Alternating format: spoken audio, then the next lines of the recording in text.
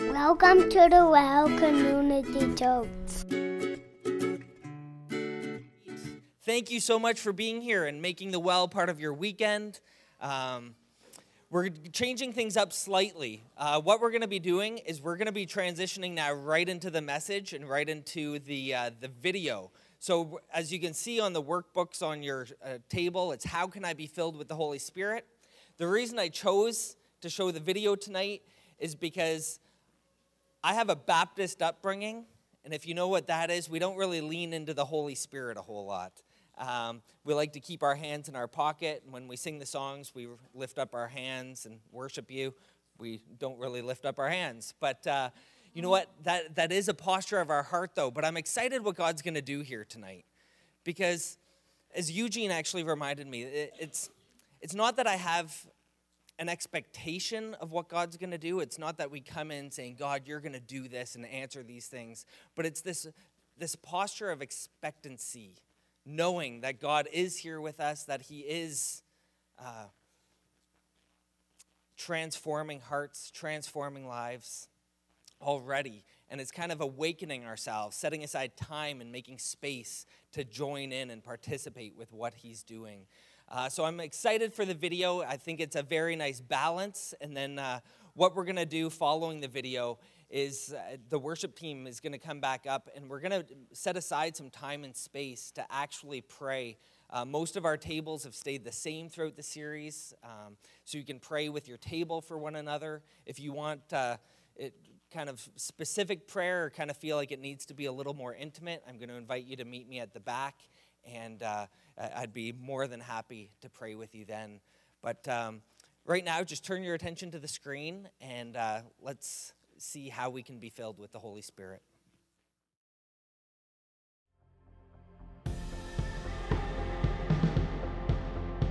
Deepest human need?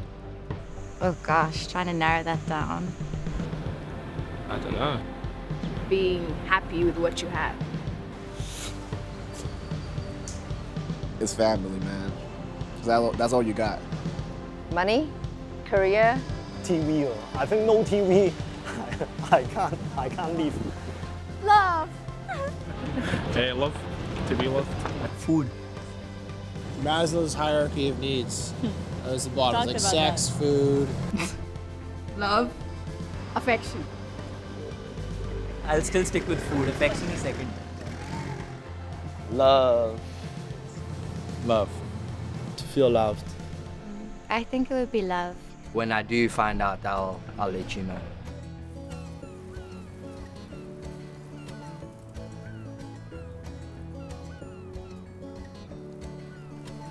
Love is the greatest thing in the world.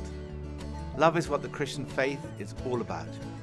If you ask me for a synonym for the Holy Spirit, the word I would choose is love. Love is the very purpose of our lives. What the Holy Spirit does and brings to our lives is all about love. Every Christian has the Holy Spirit living within them. Paul says, if anyone does not have the Spirit of Christ, they do not belong to Christ. But not every Christian is filled with the Holy Spirit. St. Paul writes to people who are already Christians in Ephesus, and he says, be filled with the Holy Spirit. The original Greek he uses there is in the present continuous tense. It means go on being filled over and over and over again. So it's possible to be a Christian and not be filled with the Holy Spirit. I sometimes use this analogy. We have an old gas boiler with a pilot light.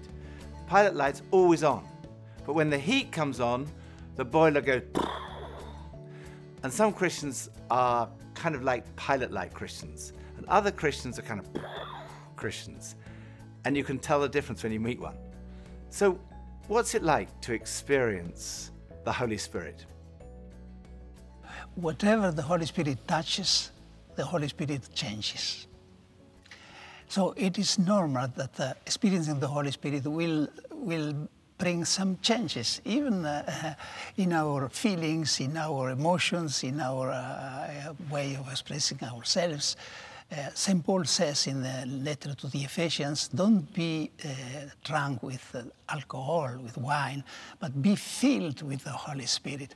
So somehow he says that the effect of the coming of the Holy Spirit are like being intoxicated. This is a very special kind of intoxication which makes people stable, not trembling. It's normal that when we first approach the Holy Spirit, that there should be a reaction of our laughter or tears or jumping for joy or speaking in tongues. People have different reactions to the idea of being filled with the Holy Spirit. In the book of Acts, which is really the history of the church, volume 1, we see 5 different occasions when people are filled with the Holy Spirit. 5 different categories of people. And you may fit into one of these categories. There were those who were longing to be filled with the Holy Spirit. You might have seen or heard of people being filled with the Spirit, and perhaps you feel today, I'm longing to be filled with the Spirit, to experience God's love for me. Just like the disciples on the day of Pentecost. They've been waiting and praying, longing to be filled. And this is what happened. Suddenly, a sound like the blowing of a violent wind came from heaven and filled the whole house where they were sitting. They saw what seemed to be tongues of fire that separated and came to rest on each of them. All of them were filled with the Holy Spirit, and they began to speak in other tongues as the Spirit enabled them. So if you're longing to be filled, you will be filled. Then there were those who were receptive. Maybe you're thinking, well, I can't honestly say I'm longing to be, but I'm open. I'm receptive. In Acts chapter 8, there was a group of Samaritans. When the apostles in Jerusalem heard that many had accepted the word of God, they sent Peter and John to them. When they arrived, they prayed for them that they might receive the Holy Spirit, because the Holy Spirit had not yet come upon any of them. They'd simply been baptized into the name of the Lord Jesus. Then Peter and John placed their hands on them, and they received the Holy Spirit. So if you're open, you can receive the Holy Spirit today. There are also those who are hostile to the idea of the Holy Spirit. You might be thinking, I don't really like this. I don't really know what I'm doing here. I don't really agree with all of this stuff.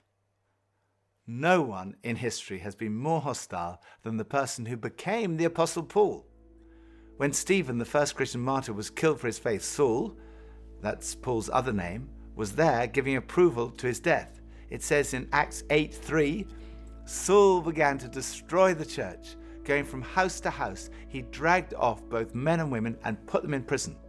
So you couldn't get someone more hostile than Saul at that stage of his life. But while he was on the way to Damascus to warn the Jewish synagogues about the Christians, he encountered the risen Jesus. He was temporarily blinded, and God spoke to a man called Ananias to go to pray for him. Ananias said, Brother Saul, the Lord, Jesus, who appeared to you on the road as you were coming here, has sent me so that you may see again and be filled with the Holy Spirit. Immediately, something like scales fell from Saul's eyes and he could see again. He got up, was baptized, and after taking some food, he regained his strength. Saul spent several days with the disciples in Damascus, and at once he began to preach in the synagogues that Jesus is the Son of God. So here was somebody totally hostile who encountered Jesus, was filled with the Spirit, and started to go around telling people, Jesus is alive. Jesus is the Son of God. I've encountered him. I love him. I think of a guy called Robert Taylor. He was 41 years old, total atheist, said he'd been to church 4 times in his life. He'd been to his own wedding, his friend's wedding, and 2 funerals. He was a guy who's a successful businessman, but unsuccessful in his marriage. He left his wife and 2 young children. One time he was doing a business deal, and the guy said to him, you know, Robert, have you ever thought about doing the Alpha course at Holy Trinity in Brompton? He said, no, I wouldn't do that. I'm an atheist. 10 days later, he was doing another business deal with another guy, and the guy said to him, you know, Robert, have you ever thought about doing the Alpha course at Holy Trinity in Brompton? He thought, that's what the other guy said. Maybe I'll give it a go. So he came along. He said he was determined to show everybody else in his small group he was not remotely interested. So this was his opening remark the first night. He said, look, I nearly died of cancer when I was 30 years of age. I find life pretty difficult and not a great deal of fun. As far as I'm concerned, eternal life is the last thing I want. So I really can't see what Christianity's got to offer me. He said that cast a bit of a dampener on the small group. Bruce, who was leading the small group, said, that's a very interesting point of view. He continued on the course, he came on the weekend, and on the Saturday evening, I remember it so well, on the Saturday evening of the weekend, he encountered Jesus and he was filled with the Spirit. He said he felt this real glow, he had to sit down, tears pouring down his face, and he said, that night, I knew I had become a Christian. Everyone said he was beaming like a Cheshire cat. It was 2 days later, he went home to tell his wife, Kath, what had happened to him. And she said, oh no, Robert, here you go again. First it was scuba diving, then it was tennis, then it was sailing, now he got this, you'll get over it. And he said he was determined to show her that this was different. And she said to him, okay, Robert, if it really has made such a difference, why don't you come back and live with us? So he did, he moved back in. 10 days later, he moved back in with his family. His children thought it was, in their own words, completely fantastic. Robert Taylor's life was completely changed. He'd gone from someone totally opposed, like the Apostle Paul, to someone who was telling other people about Jesus because he'd been filled with the Holy Spirit. Fourth group of people is the uninformed. You might say, well, I was baptized as a baby, or maybe you confirmed as a child, maybe you've been to church, or even go quite regularly to church. But you say, I've never really heard all this stuff about the Holy Spirit before. Acts 19, 1-6 says this. While Apollos was at Corinth, Paul took the road through the interior and arrived at Ephesus. There he found some disciples and asked them, did you receive the Holy Spirit when you believed? They answered, no, we haven't even heard that there is a Holy Spirit. So Paul asked, well, what baptism did you receive? John's baptism, they replied. Paul said, well, John's baptism was a baptism of repentance. He told the people to believe in the one coming after him, that is, in Jesus. On hearing this, they were baptized into the name of the Lord Jesus. When Paul placed his hands on them, the Holy Spirit came on them, and they spoke in tongues and prophesied. The fifth group is the unlikely. You might be thinking, I don't really think this kind of thing would ever happen to me. You might say, well, I'm spiritual but not religious. I'm not the religious type. The New Testament world was divided into two groups, the religious, the Jews, and the non-religious, the Gentiles. At this time, all the first Christians were Jews, and most people believed it was impossible to become a Christian unless you first became a Jew. It would have been unheard of to think that a Gentile could be filled with the Spirit. But a Gentile man named Cornelius received a very clear message from God in a vision, and at the same time, a Jewish man, Peter, also received a very clear message from God. And as a result, he ended up preaching the good news about Jesus in Cornelius' house. While Peter was in the middle of a very long sermon, he was cut short. This is how the Bible recounts the events. While Peter was still speaking these words, the Holy Spirit came on all who heard the message. The circumcised believers, that's the Jewish believers, who had come with Peter, were astonished that the gift of the Holy Spirit had been poured out even on the Gentiles, even on the non-Jews.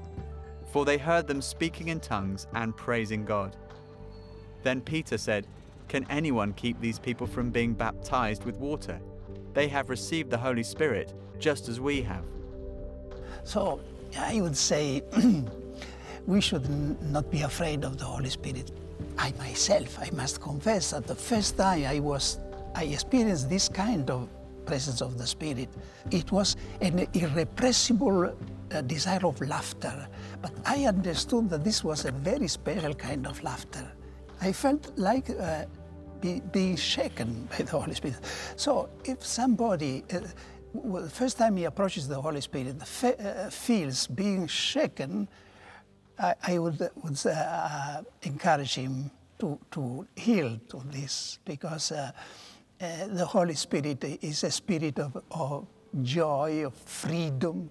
Where the Spirit is, there is freedom, says St. Paul. The Apostle Paul tells us that the experience of being filled with the Holy Spirit is this. It's the love of God That's God's love for you and for me being poured into our hearts by the Holy Spirit who has been given to us. We don't know exactly what happened, but it seemed that there were physical manifestations of this because Peter says they received the Holy Spirit just as we have. So presumably what happened to them was very similar to what happened on the day of Pentecost. Then there were tongues of fire and the wind of the Holy Spirit. What does that symbolize? Well, fire is like power, passion, purity. And sometimes when people are filled with the Holy Spirit, they experience something like fire within them. Not literal fire, but people have often said to me things like, I felt this heat in my hands or in my arms, but I knew it wasn't to do with the temperature in the room. I love being outdoors, away from the busyness, noise, pollution of the city. There's something exhilarating about feeling the wind on your face. You just feel alive. The Hebrew word for wind is the same as for breath and for spirit, ruach. And when the Spirit of God comes on a person, it's like the breath of God entering into them. And sometimes there are physical manifestations of that. It's like the eyelids fluttering or breathing in deeply or even sort of like being blown over by the wind. These things won't necessarily happen, but it's important to mention it in case you do feel or experience something like this and you wonder what it is. It's perfectly normal. It's simply a physical manifestation of something deeper going on in your heart. It's not the manifestations themselves that are important. It really doesn't matter whether you have physical manifestations or not. What matters is what happens in your heart, the experience of God's love for you being poured out into your heart. The cross helps us to understand God's love. Jesus died for you. That's how you know God loves you. We all have a need and a deep longing to be loved, to be cared for and wanted. You can have everything in the world or nothing at all, but we all need and want to experience love. It's through the Holy Spirit that we experience God's love for us. This experience releases us to express our love for God in praise. In Acts chapter 10, verse 46, it says, "For they heard them speaking in tongues and praising God."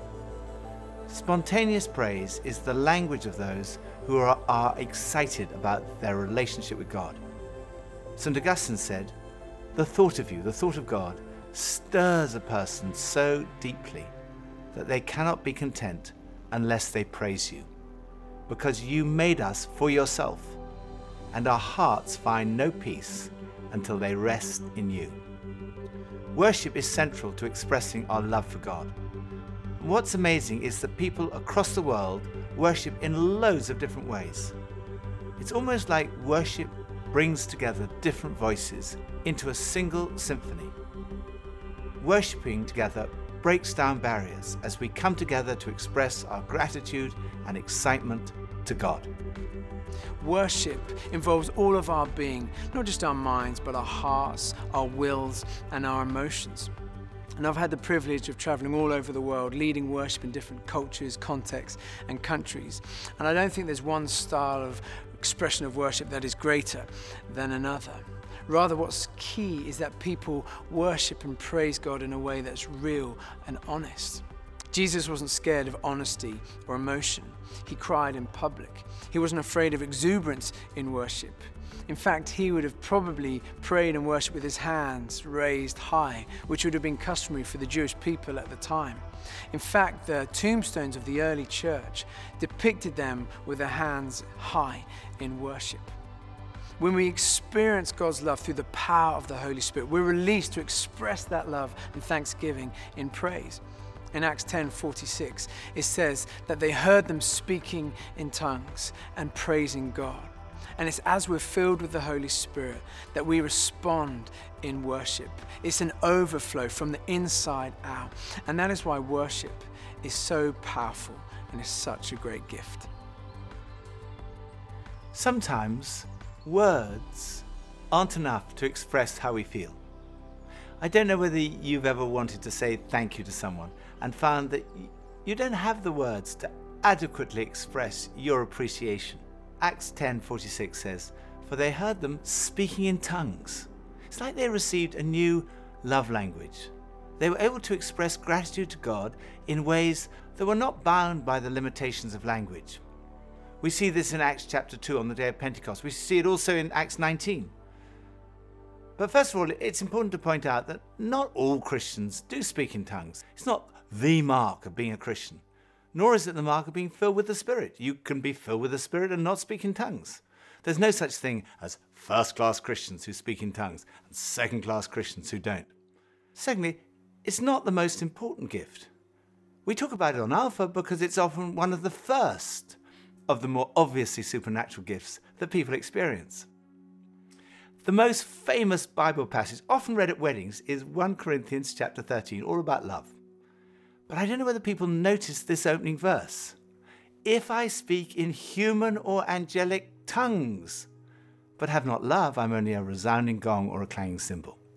Paul talks about two types of tongues. First of all, human, speaking in tongues in a human language, and secondly, an angelic language. But without love, it's fruitless. We were at an Alpha weekend quite a few years ago now, and at the end of the session, there was an opportunity to pray for everybody, and somebody called Penny Burnett was praying for a young woman called Anna. And Penny was praying for her, and then she ran out of English words, so she started praying in tongues for her. And at that moment, Anna suddenly opened her eyes, smiled, and laughed, and said, "You're talking to me in Russian." And Anna actually spoke fluent Russian, and she loved the language. But Penny didn't speak a word, so Penny said, well, what am I saying? And Anna said to her, "You're saying to me, my dear child, my dear child." And actually that was just what Anna needed to know. She didn't feel that God loved her. And if Penny had said to her, "God loves you," she wouldn't have believed her, or she might have thought, that's very nice. But the fact that she said it in Russian, she was saying, "My dear child," again and again, in a language that she loved. And God had bothered to use Penny to translate this message into a language she loved, to tell her that she was a child of God, was so profound for Anna and was life-changing for her. Occasionally, we come across human tongues, where someone's been given the supernatural ability to speak another recognizable language. But more commonly, it's not recognizable. It's an angelic tongue. In 1 Corinthians 14:2, Paul explains, "For those who speak in a tongue don't speak to people, but to God." In other words, it's a way of expressing what you feel in your heart without going through this process of putting it into a language that you know. There was this guy called Winston. In Chinese, he's called Guachai, which means cunning guy. He was an opium addict. And I would tell him about Jesus. And then he started praying in tongues. And he prayed for about half an hour. And I actually watched him go through drug withdrawal, no pain. When a baby's born, it starts to cry. And when somebody comes to Christ, he'll give them a new language to help them get all that stuff out. That's all the things we don't know how to say.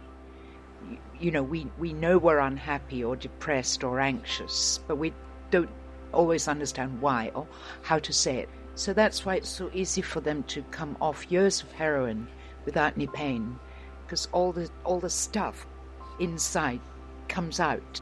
It's not that we think it's really important. It's just sort of like a baby speaks at birth by crying. So why not have this at new birth? The context of 1 Corinthians 14 is excessive public use. Paul's making the point, don't constantly be using this gift in every church service. In other words, these people are so excited about this gift of tongues that instead of having a talk in a language they can understand, someone will get up and speak in tongues. And say, look, that's hopeless. Better to speak 5 intelligible words that people can understand than 10,000 words in a tongue. But he said, don't forbid it. In public, there needs to be an interpretation. It's not a translation, but someone needs to say, this is what I think that person was saying through that message in tongues. But in private, Paul encourages the use of tongues. In fact, he says, I speak in tongues more than you all. Singing in tongues is slightly different. He says, I'll pray with my spirit and I'll sing with my spirit. Whereas praying out loud in tongues is really, generally speaking, a private activity that should be done on our own, singing in tongues can be a corporate activity. It involves us all. We have to listen to one another as we sing together. And it's often a very, very beautiful sound as people are praising God together from their hearts. I join very, very with joy singing in tongues. Speaking in tongues, I know it's a gift of the Spirit. It is a way of getting beyond our schemes, our concepts and words, to go beyond our limit, to relate with God in a way that is spiritual. Of course, this is a gift which has a natural support. So there is something, even in poetry or in the paintings, there is something when you go beyond the images, and it's a way of speaking in tongues, which means going beyond the lines and the contours and getting free. So it's an experience of freedom.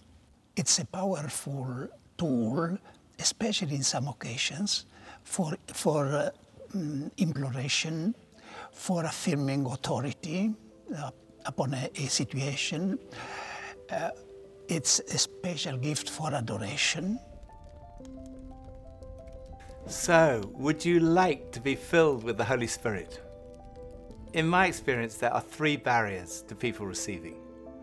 The first is doubt. Doubt goes like this: I don't think that if I asked, I would receive. Jesus says this in Luke 11, verse 9. So I say to you, ask, and it will be given to you. And you can see the disciples think, not sure.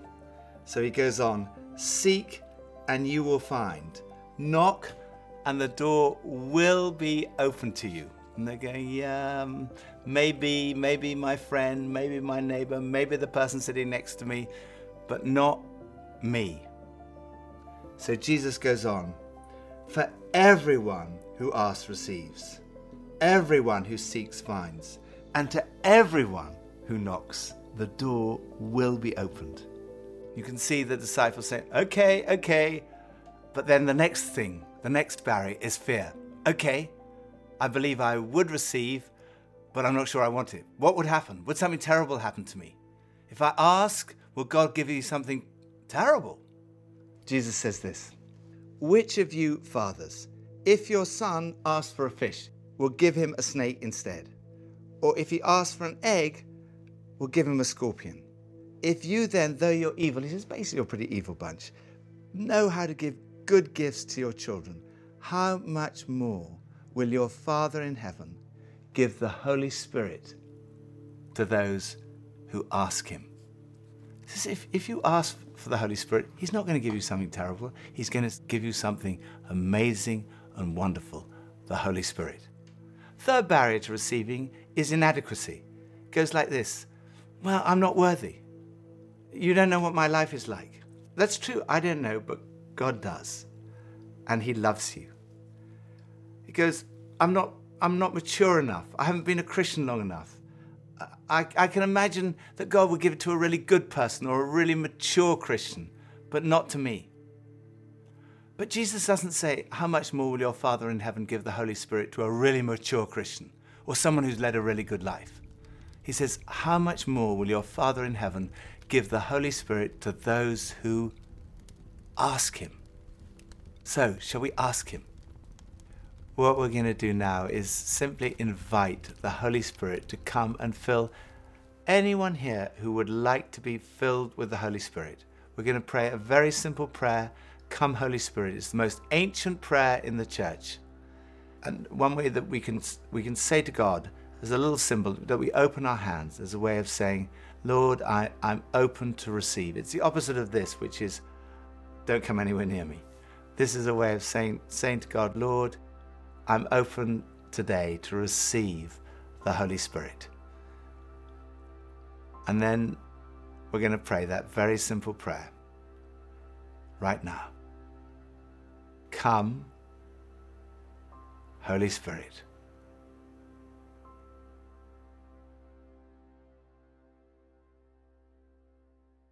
Oh, Heavenly Father, we invite you to come and fill us with your Spirit.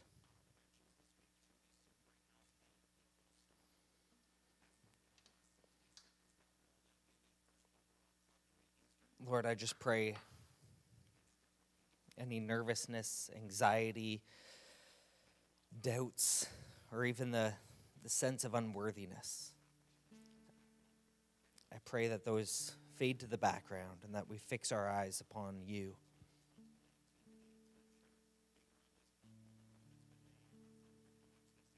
Come, Holy Spirit.